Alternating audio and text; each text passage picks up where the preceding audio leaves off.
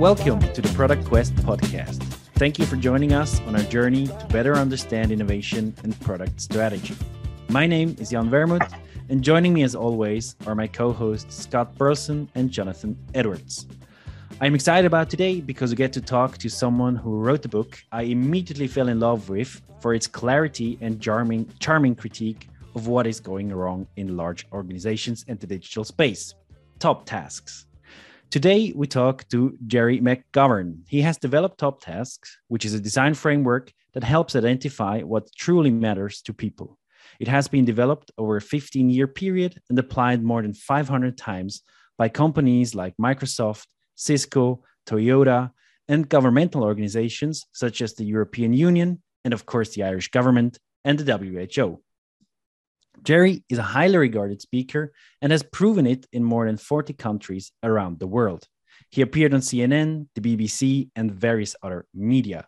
He has written 8 books, of which I strongly recommend, of course, I mentioned it already, The Top Tasks, a how-to guide, and another one, Transform, a rebel's guide for digital transformation, and of course, his latest one called Worldwide Waste, how digital is killing the planet and what to do about it. A lot of today will be about, I think, designing information and that structure, but I think there's so much in here that we can learn for the innovation business as well. So, Gerry, thanks a lot and welcome to the Product Quest podcast. Oh, and thank you for inviting me to this chat. Yeah, I'm very happy to be here. Perfect. So to start, I mentioned it before, I have to start quoting from your book, and it would be nice to get a little bit, kind of start there and get a little bit into and what Top Tasks is. But I mean, that introduction, the first chapter, why Top Tasks? I mean, it just blew me away again for its clarity and charming critique, as it were. And in there is a couple of sentences that I just want to read. So here it goes. It goes like, organizations need to make things simple today, really simple. They need to understand their customer much better. The design of their products must be genuinely intuitive, so simple, even a distracted adult can understand it. The truth is that organizations love complexity, verbosity, and glut. Giving a website, I'm tempted here to add an innovation lab, but anyway, giving a website to an organization is like giving a pup to an alcoholic. And I just love that image. Can you explain a little bit where this is coming from? Because I 100% agree, and I love the image that you're giving here. Well, I think we face, and we've been talking about it for a long time. In some ways, for the last 20 years, a true information overload. That our capacity to create information and data vastly outstrips our capacity to organize it. And we have excelled in tools of production and publication. And much of the digital industry or ecosystem is actually based on encouraging us to create and to store, whether it's the free models or otherwise of free products or the data center models. A lot of them begin with, well, you've got X amount of free storage. But they're very much based on getting us beyond that point of free storage into the premium landscape. So that you often will find that if you want to remove stuff from Gmail accounts or it's very, very difficult.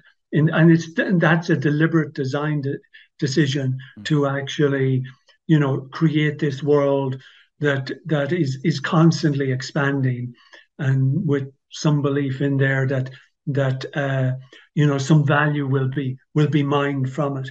But really, what we are doing is creating massive mountains of waste. It's estimated that only 5% of data in a data center is actively managed. So the other 95%, after about 3 months, it's never going to be looked at again. And the consequences of that and the phenomenal growth of data are very significant, not just for organizational behavior, but for the climate, because data centers are now becoming a key consumer of electricity and water and other resources. Yeah, that's a key concern of yours, and I've seen you mention this more and more, and of course the latest book is about this, and I would love to touch upon this again and again later on, because I mean, it is a real problem. And I think it's so right. I mean, also just the pure data that organizations have, many of them have, I mean, piles and piles of all the data you can imagine, but most of them don't do anything with it. Also don't know what to do with it, and there is no real purpose behind it. But somehow collecting data seems to be inherently something good, or that's at least a belief in some sense. I don't know. That's a belief, and that's fed by the tech industry, of which I've been a part of for 30 years. I mean, the selling of content management systems or data management systems has always been about production and storage, so to speak, at the Vegas level, and that in essence you just need to buy the new content management system, and somehow that will solve your content management problem. Yet these are oxymorons when they come to names. It's rare that I've found a content management system that actually helps you manage content. Yeah. You know, but it's really tapping into it. It often strikes me that humans, modern humans, are very intelligent but very unwise. That we behave as so-called primitive people would never behave. We are incredibly slovenly in the way we work, and we create wireframes and do all sorts of, and then we just move on to the next project. The amount of waste that we leave behind us in the digital ecosystem, the amount of times you'd go into a sales management system and an intranet and see 90 versions of the same sales PowerPoint, and nobody will ever go back or return. There seems like in some ways technology is making humans more lazy or more stupid. There's less information architecture skills today, in my experience, than there was 20 or 25 years ago. Because the hope is, the AI will solve it for us. We always believe there's a new technology just about to appear that's going to clean up the mess, but the mess keeps getting bigger. Yeah, 100% agree. So a lot of what I believe, and we can get into more detail, top task is about, but also, I mean, I think your general thrust, let's say, in what you write and publish is making things simpler. What can you really take away and really leave out? So what's the importance of making stuff simpler, and how does that kind of relate to customer understanding? Well, if you have let's say 100 objects, 1,000 objects, and 950 of them are waste, and you index that in a search engine, or you try and create an architecture out of that from an information architecture, you've essentially created an information architecture of waste, you've created a search engine of waste, because you've only got 50 things that really matter out of the 1,000 in the process. So what we often end up doing is creating structures that allow the waste to rise to the top rather than the cream, because you essentially overload search environments, certainly internal search environments or internet search environments, by just poorly structured content and multiple versions of a product document that nobody has taken away. So over time, the waste overwhelms everything else. There's an old saying, what do you get when you cross a fox with a chicken? You get a fox because the fox eats the chicken, and you can imagine the fox as being, in, say, information management senses, what should be the archive, and the chicken is the website. If you don't separate the fox and the chicken, the fox eats the chicken. The website becomes the archive, and you can find nothing because everything is being stored in the actual environment. So we have less and less skills to actually organize. I remember talking to somebody who was in the army, and I think it was the British Army. He was a senior officer, corporal, or some high rank at the time I was talking to him. And he says when he was a young officer in the 70s, and he was just getting appointed to his position, they sent him on a course, a 3-day course, and the course was managing my filing cabinet. How to organize his filing cabinet. Yeah. And then he said in the 80s, when he got another promotion, didn't do that course anymore because now he had a computer. So the idea was that when you had this physical filing cabinet, you needed the skills of how to create tabs, what to call them, how to structure the top of your filing cabinet a second. But he says, now I've got 100 filing cabinets and they don't give me any training. So they're inherent with modern technology was the assumption that either you would learn organizational skills and architectural skills just by using the device, or that you really didn't need them anymore because the characteristics of the device, the search components, were so good that we no longer need to organize. And I think we've never needed more to actually organize than we do today. And of course, we see the companies that do organize well. We see, I started using Google in 1990, whenever it came out, very, very soon after it came out and whatever. And they are the essence of, see what you get when you organize stuff. Yeah.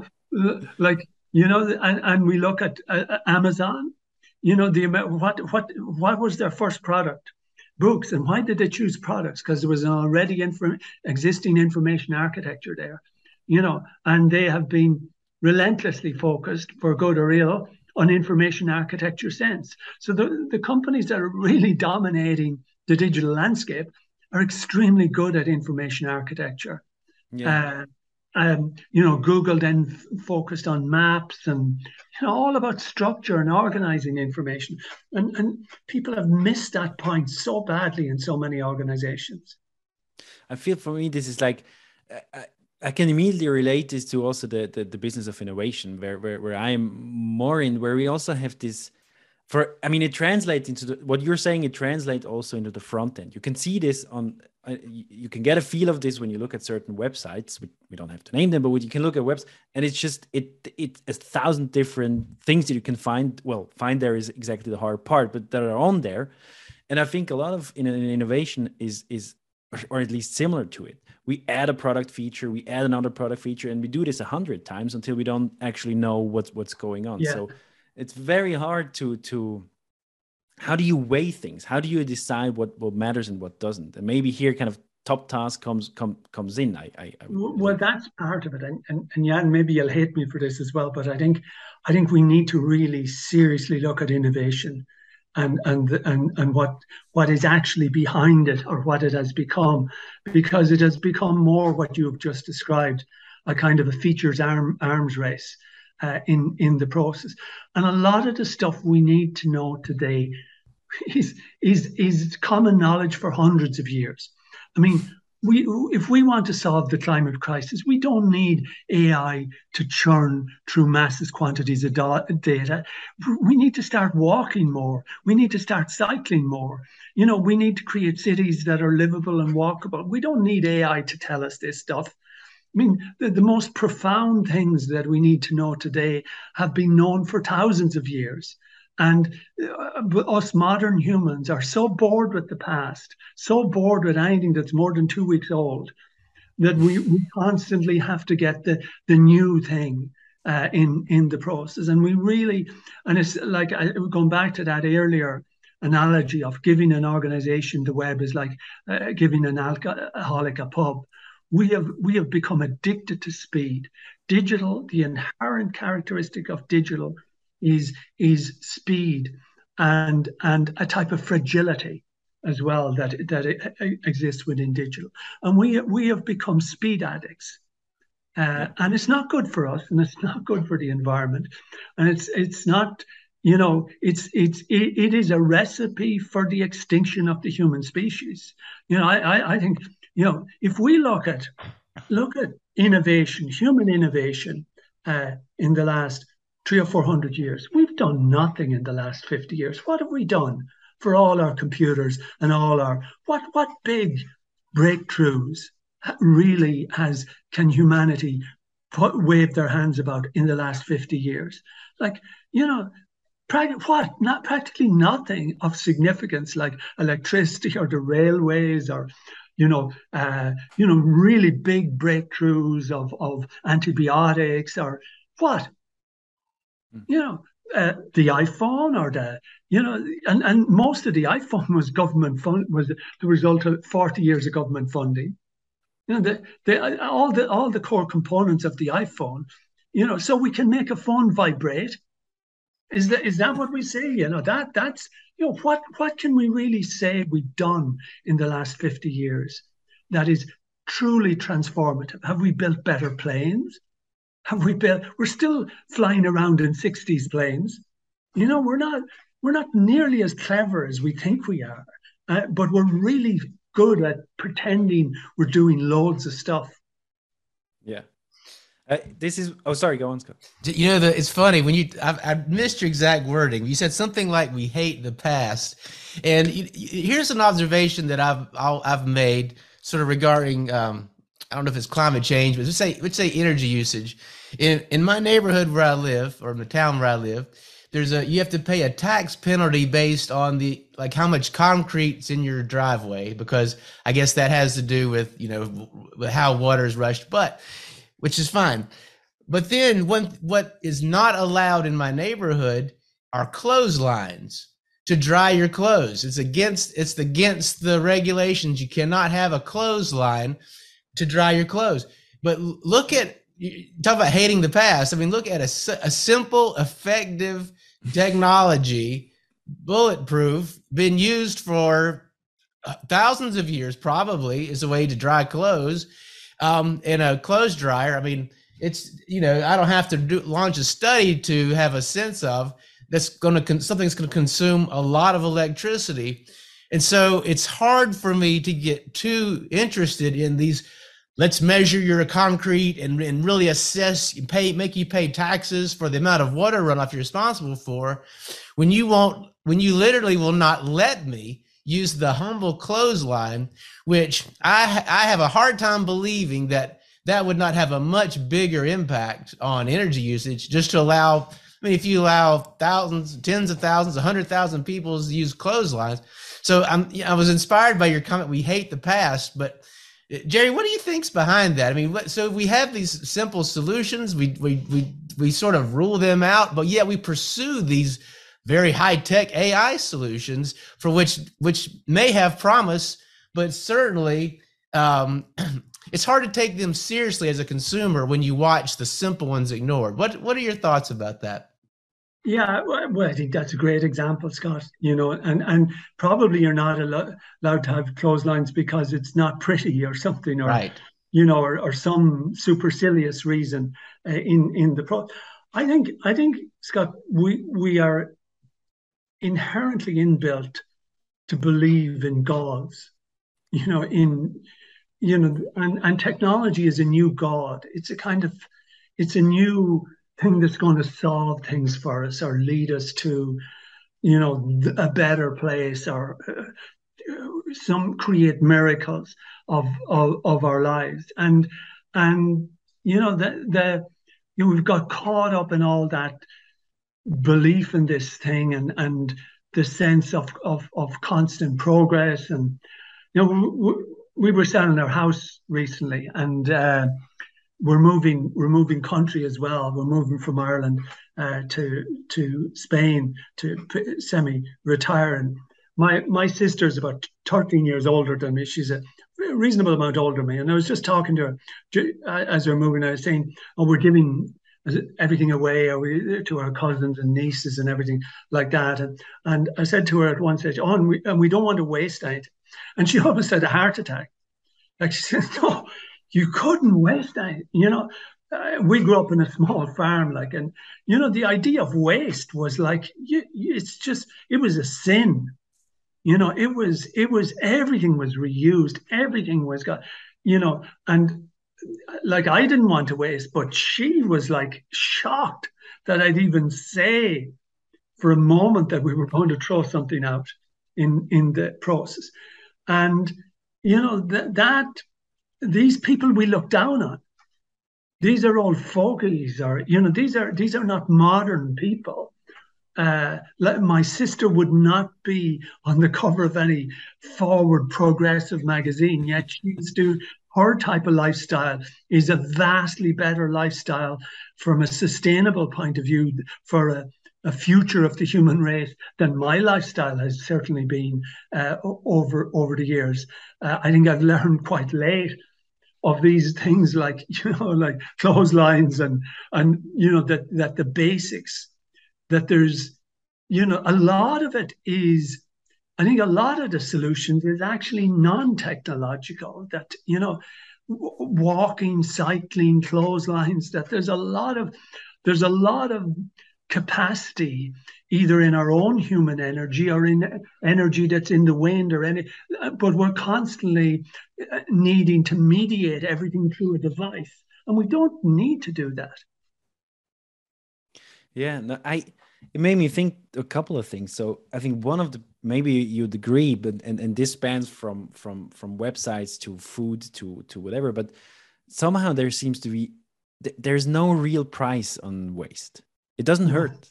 No. Unfortunately, it doesn't hurt. Like the waste, or at least the damage I create vis-a-vis the environment, is not in it.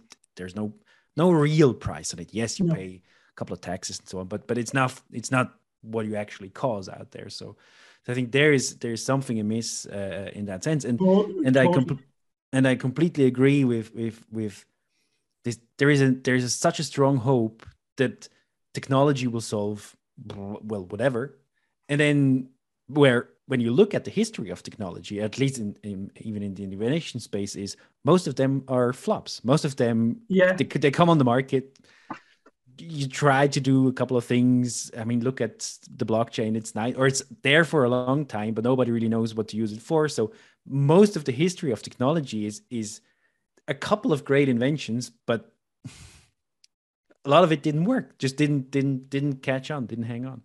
And even, Jan, what works, the problem with modern technology or energetic technology is that even that which is efficient creates more use. So we may double the efficiency, but we treble the use.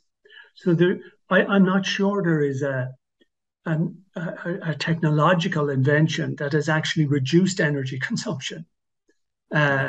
It just, but even though the machine gets more efficient, it probably also gets cheaper by the same token, and then of course then 2 people use it or 3 people use it, so that expands the footprint overall. So the energy consumption, I think energy consumption has doubled since the 70s, and it's likely to double again over the next 30 or 40 years. So it's not an energy production problem we have, it's an energy consumption one. And I think Scott's example is a great example. Dry your clothes in the sun. There's so many, like I saw a study of US households which said that 20% of electricity was wasted with what was called vampire power, with basically devices that were always on but not being used. 20% of electricity in the process. So, and as you said, there's no cost. I talked to a designer with a really great phone. I don't know if you've heard of them, called Fairphone, which is a modular designed phone. So one of the designers there, and she was saying the number one issue she sees in a challenge to modern economies is what you articulated there, Jan. We don't properly account for the entire cost of the product, from its manufacturing, which includes its mining, which includes its waste. I mean, the amount we dig out of the earth 100 billion tons of material every year, and 90 billion tons of that immediately goes into a tailings dump or a whatever. So 90 billion tons is immediately, and most of that waste is toxic. So we don't account for that, and we don't look after that properly. And then the products that they're speeding up with planned obsolescence. Certainly in the electronics industry, less than 20% of electronics are properly recycled. And properly, even about 70% of electronics are recycled. And of that 70% of recycling that occurs, we're lucky if we get back 30% of the materials. Yeah. So we're talking probably about 6-7% of material recycling for electronics. And we're now creating 50 million tons of electronics waste every year, enough to build the Great Wall of China. Every year, and it's going to double in another 6 years. So we've got this incredible waste tsunami. Look at plastic. You know, Amazon creates enough bubble wrap to smother the earth 5 times every year, you know, to wrap around the entire globe every year. And there's no cost to that waste. Nobody's getting really charged for it. And so we need a radical new accounting model that gives a true and total cost of our activities to the entire ecosystem rather than just to a particular company or localized economy.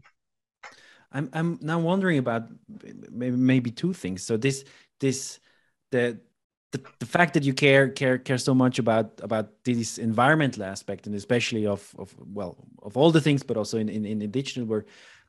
Does that somehow that came out of Top Task itself, or is that a kind of an additional thing? Yeah, well, when I look back, and we're always great rationalizers, you know, they say.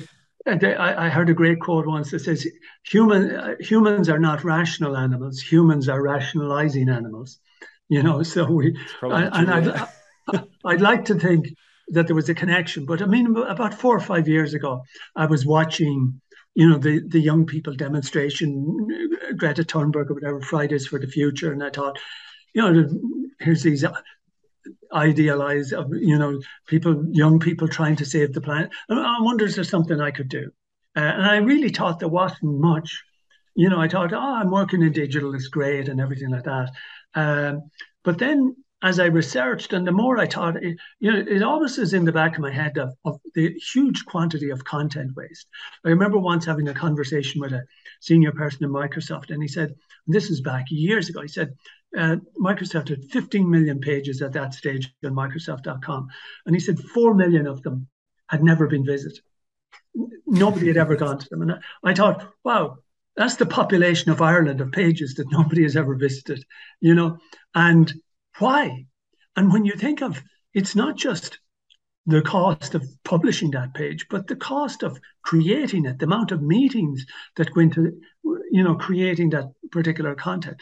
So I was very aware of, you know, going into organizations, and after we deleted 80 to 90% of the website, it worked better, or the internet.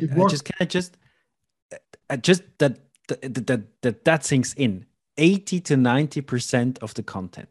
Yeah. I remember once working in the IKEA intranet, and there was something like 500, or not IKEA, Tetra Pak. We did some work with IKEA over the years as well, but Tetra Pak. We did like 500,000 pages, and we, in one movement, it wasn't the fun. We got rid of 400,000, and nobody noticed. You know, in the project, you know, they actually had a team. They hired a team of a support team. I don't know, was there 3 or 5 or 6 people in it, because they were terrified about the idea of deleting all this stuff. But we had the evidence that nobody was looking at it, et cetera, in the process. So they hired a team to deal with all the negative feedback that they would get. And they let go of the team on the first morning at lunchtime, because they didn't get a single call, you know, for the 400,000 pages in the pro. And I could tell you the same for the US Department of Health, for, University of Southampton did a recent study, and something like 95% of their content was not being visited. So that was a connection. I didn't see it at that time. I wasn't talking about environmentalism or sustainability. I was just saying, this is crazy. Like, why are we producing all this sort of stuff? And you know, we can't maintain these websites. We can't, you know, look after them. And I just felt it was not a very sensible thing to be doing.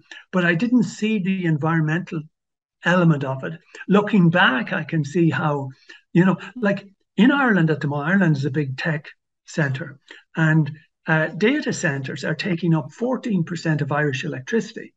14%. All of rural Ireland is 12%. All of rural Ireland, Okay. all the households and the shops in rural Ireland is 12%. Data centres are 14%. And 90% of that is not a data centre, it's a data dump. Yeah.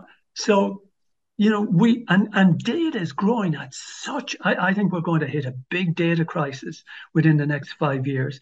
It is growing at an unbelievable rate. And most of it is not of a quality. So I have a question relating to this. I find the parallel between, shall we call it content creep and feature creep. I find that a very interesting parallel. I had never really noticed that before.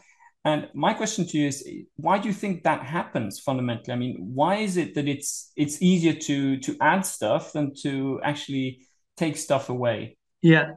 Well, adding requires a lot less wisdom or intelligence than taking away. And I was in one of the biggest software companies in the world once, and with one of their top products. And I heard a bunch of senior people deciding about a new feature. And the decision process was basically the competitor has it. Yeah. That was it. Yeah, exactly. Like, that was it. The competitor has it. We need it.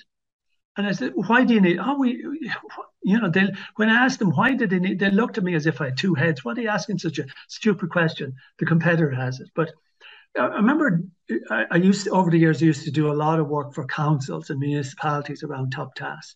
There was, you could see council websites, older council websites, they don't have it now. They were extremely difficult to navigate because there was 4 or 5 different types of navigation on the page. And the more I got into understanding the history of these websites, the more I understood why there was all these different types of navigation. So there was this navigation on the left, which was a kind of a clunky attempt in 1999 to develop an overall architecture for all of local government content. And it was badly thought out and was badly used, but it got implemented. And basically people said in the councils, this isn't working. Right? People can't find stuff, but can't take it away. Like it's not working, but we can't take it away. So they added sections like most popular or whatever. And so then they'd have the navigation, and there's another navigation called most popular. So what the other navigation on the left, that was unpopular or something like that. And then there was a new government initiative called Do It Online, which had a kind of a different navigation approach, which was like find, pay. It had a verb-based navigation, and that became pushed for that was a big senior man, new government came in, wanted to do something. So then that got onto the website. But did they take away the other 2? No. So now you had 3 different forms of navigation. Then another government came in says, these websites are a total mess, these local government, let's fix the problem. They added a 4th form of navigation onto the website. Nobody ever because, we can't take it away because it's connected or linked to other things. And so it's very easy to add. And you won't get shot for adding, but the fear of removing, it takes real courage to extricate. So you see in most intranets, you'll see data management or document storage systems. You'll see multiple versions of them, or you'll see multiple versions of training system. Well, that training system didn't work, but it worked for this tiny fraction of training, and it's popular for that. So we're not going to remove it for just that tiny bit of training. And then over a period, you got 5 or 6 different training systems, and people are stopping people in the corridor asking which training should you go to in the process. So it takes real intelligence and hard work and be willing to defend and be willing to take initial negative response from certain actors if you remove something. But you can launch something or, add something, and nobody's really going to attack you in the process. So adding and launching is a path to, and that's how you actually progress your career. I mean, you don't go into the next meeting for the new management system and say, well, I took away a content management system. That's not going to get you the next job. I launched a new content management system. Nobody's going to look at you at the next job and say, I took away 5 features. All they want to know about is the features that you added. Gerry, I relate so much to what you're saying. It's like I'm running out of notes on my little pad. There's a lot less risk to adding in there. I mean, personal, like maybe corporate risk is different, but just me as an individual, if I say, let's add this, okay, the worst thing happens is nobody uses it. But if I say, let's take this away, then I'm like personally, I've made a case for it against all this energy to this inertia to maintain it. So now I've taken personal risk to get rid of it, and at what benefit? It's funny. So I'll tell you this one example. It's a great lesson for product managers, managing features on products. And I'll give you one quick example. When I was a product manager with John Deere with compact tractors, and I often feel like one of the things that is underrated that I did was some things that never saw the light of day. One was a gasoline or you're a petrol powered tractor. There was tremendous executives. They wanted to add this gasoline powered option, which would have been very costly from lots of perspectives. And nobody wanted it. And it was adding to the SKUs, and it's adding to this. And I was like, if they add this thing, they'll never get rid of it, And so nobody ever cares. I never got a pat on the back I literally laid down, not literally, I figuratively laid down on the path to stop that model from ever seeing the light of day. And then, like you say, nobody cares. It's been 12 years. Nobody cares. But I feel like that was one of the best things I ever did for them. Something that absolutely nobody cares about. In fact, I made a lot of people angry at the time. They didn't appreciate me preventing that. And connected with that, Scott, I remember having a conversation with a project manager, and he said, if I remove this feature, that's 2 jobs. Mm-hmm. They're all, certainly in bigger software environments, features are often little teams. And, in all likelihood, they'll get repositioned or whatever. But when you remove a feature, you're affecting people in the process. Yeah, that's what you did in stopping that, and would that we could develop more wisdom as a species. I think we've lost wisdom, and I know it sounds like a foggy word but I think we need far more wisdom than innovation.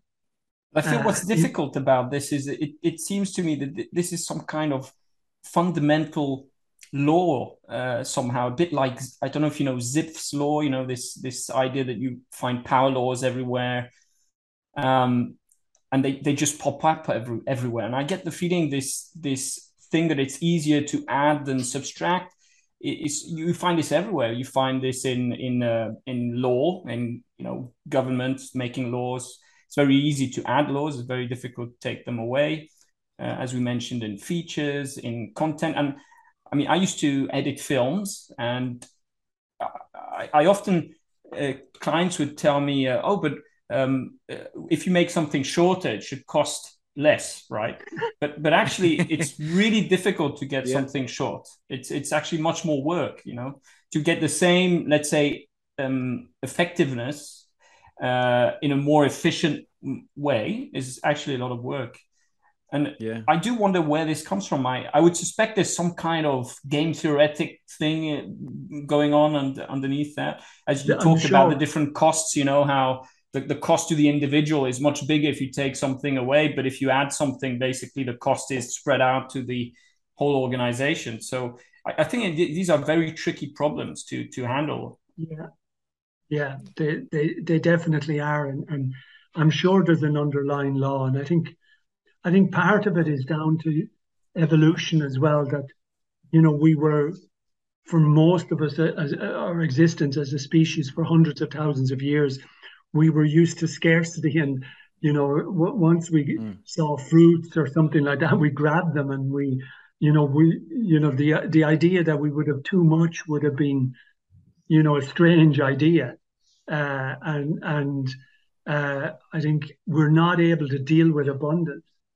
And that's, that's a core challenge. But even you see it in DNA, like a lot of, the DNA is so-called, well, we don't know what it does, or, in the process.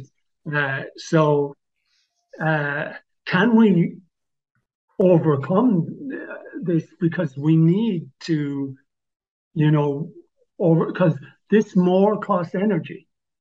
This little bit of extra storage, it begins to add up, because the constant debate when I say, but the content, people keep coming back to me and saying, yeah, but gigabytes has no consequence. Store as much as you want, and that it's just as cheap to store 10 gigabytes as 100 gigabytes. And in some technical environments is, because systems tend to scale in blocks of environments. But when you take that all outwards and you get to 14% of Irish electricity, then you realize, all of those little ones adding up are in other countries. And and it's not just the electricity.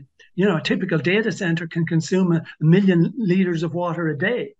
And they cycle through hardware at an extraordinary rate. Every 2 or 3 years, servers are changed. To manufacture a server is between 1 and 2 ton of CO2.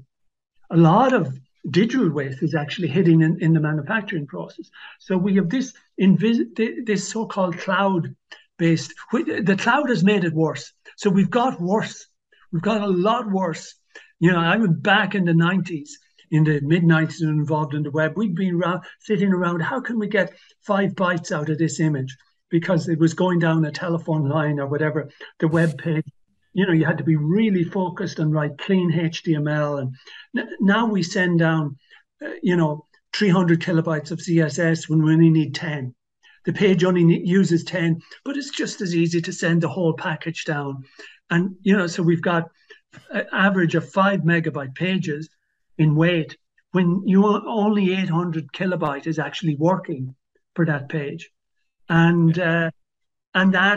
that convenience that's all leading us to that culture of, just throwing things away, and we have to change that culture. I think what really resonated, you said we're not built to deal with abundance. I think that makes a lot of sense. It reminds me, I don't know if you've ever seen any of these survival shows, like Alone. You ever seen that, where you're on an island by yourself? Well, in those circumstances, like if you find a plastic bottle or a can or a large nail, like anything you find, you don't get rid of, because you have to find because you have true scarcity. You have so little that you can make usefulness. You need to try to make usefulness out of any piece of trash or that you find.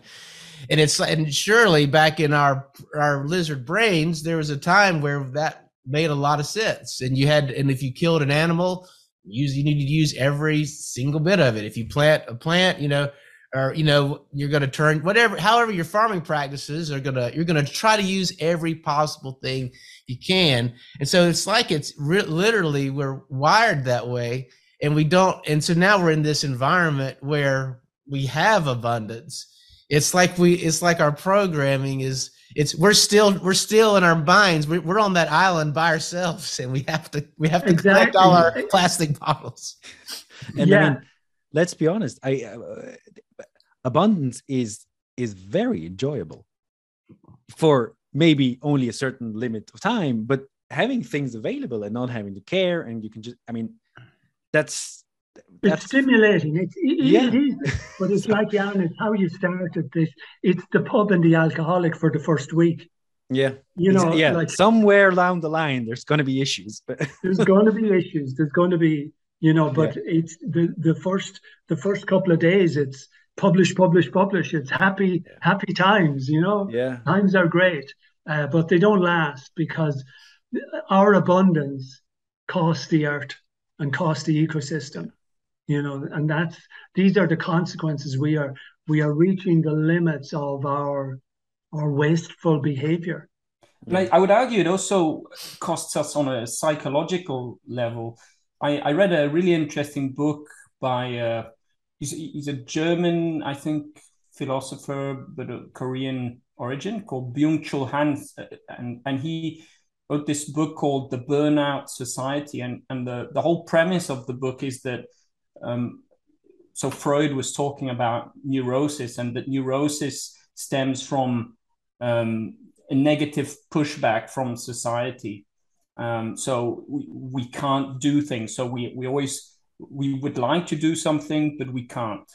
And that today this has now completely changed. And relating to this notion of abundance, we are living in a society of positivity where it's our the challenge for everyone is to basically put limits on what you want to do and be able to say no to things, and I won't do this. And he was arguing that this has also a psychological effect on people. Yeah. And actually, I wanted to ask you in this case, what, in your opinion, then is the meaning of innovation? Because we've been talking about going back, and so the typical idea we have when we talk about innovation is that it's something new. What would your thoughts be around that? Yeah, I suppose it would be like that, Jonathan, that it's something new and it's something nearly always technological. Like when we tend to talk, or when I hear talk about innovation, it's often technological rather than social. So you wouldn't necessarily hear that the 15-minute city or people being able to get to everything, on foot is innovation. It's innovation is the electric vehicle, but the concept of social collaboration, and is not necessarily seen as innovation. So I think innovation, in my experience, has been very much locked into technological gadgetry and technological development. And so it would be, new that is technological. That would be my immediate understanding of innovation. Yeah, but I mean, there is so much that is in there. I think it's also, there is this very strong bias towards technology first innovation, and the work, at least I do, and I think here we are all aligned also with Scott, is that we try to kind of change the way how this is perceived. So because if you start out with technology, and that's most of the work that, honestly, if I look at the project that we've been doing, is not creating a new idea or bringing some new idea into a company. The struggle they have is, here's a list of 200 different ideas that we have, and we have no clue which one we should actually work on. So I think they because they're so technology focused, because they are so feature focused, or however you want to call this, they end up exactly building that pile of stuff. And the struggle then is how can you prioritize it? At one point it's no longer manageable, as you say. You completely lose, and then in the worst case, the team changes, and then you add another couple of features with new teams, and it goes on and on and on without actually having that focus. So how can we bring this back? I mean, I think we all kind of agree what the problem is, but how do you focus it back? How can you bring it back onto the things that really matter? Yeah. How do you figure this out?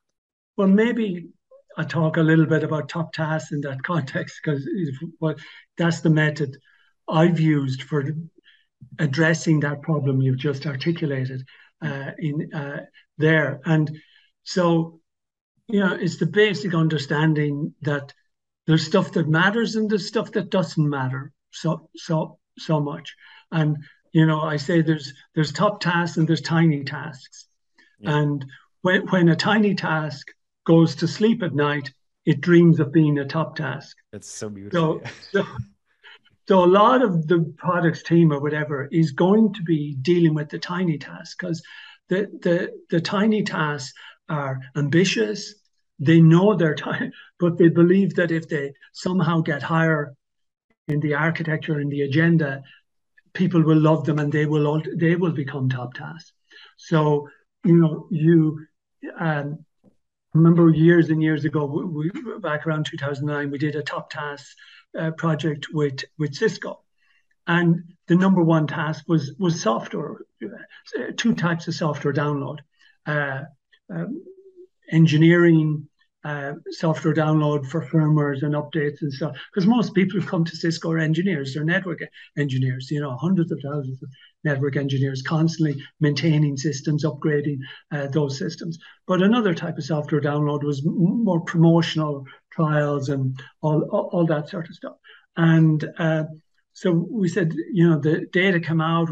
We drew up all the stuff that network engineers might want to do, from troubleshooting to, and network engineers and other people who use the website, like pricing and installation and configuration guides and all the stuff that people needed to do if they were purchasing or managing a network or routers or those sorts of systems.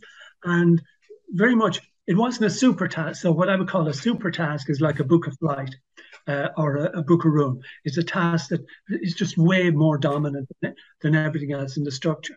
But it wasn't quite a super task, but it was very, very much number one in the process.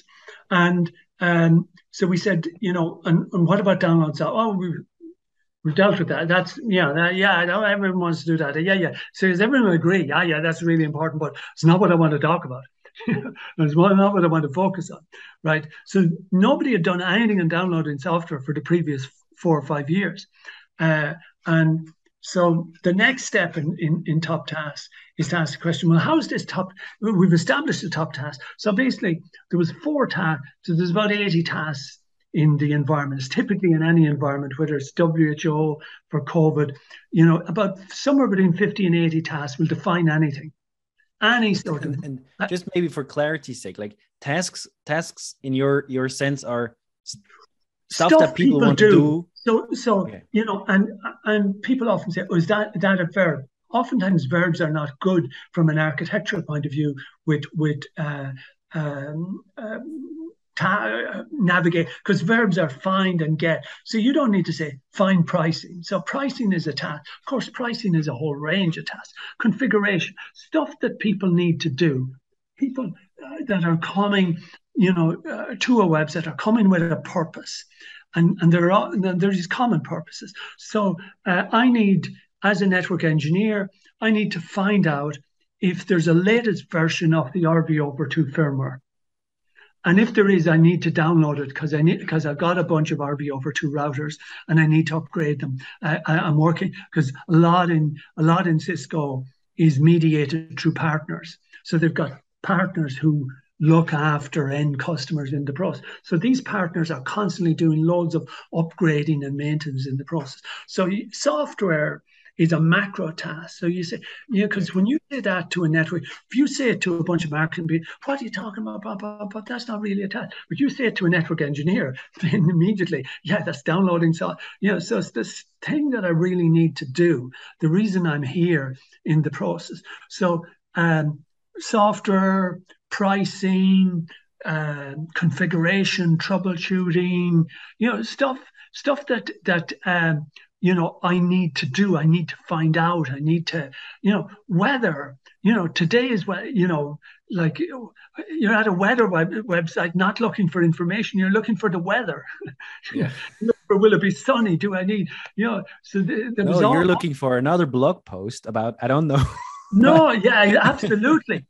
Doesn't it drive you mad when you go to a menu website and they talk about what a horrible night they had last night, or their cousin called? I just want the menu for this cake.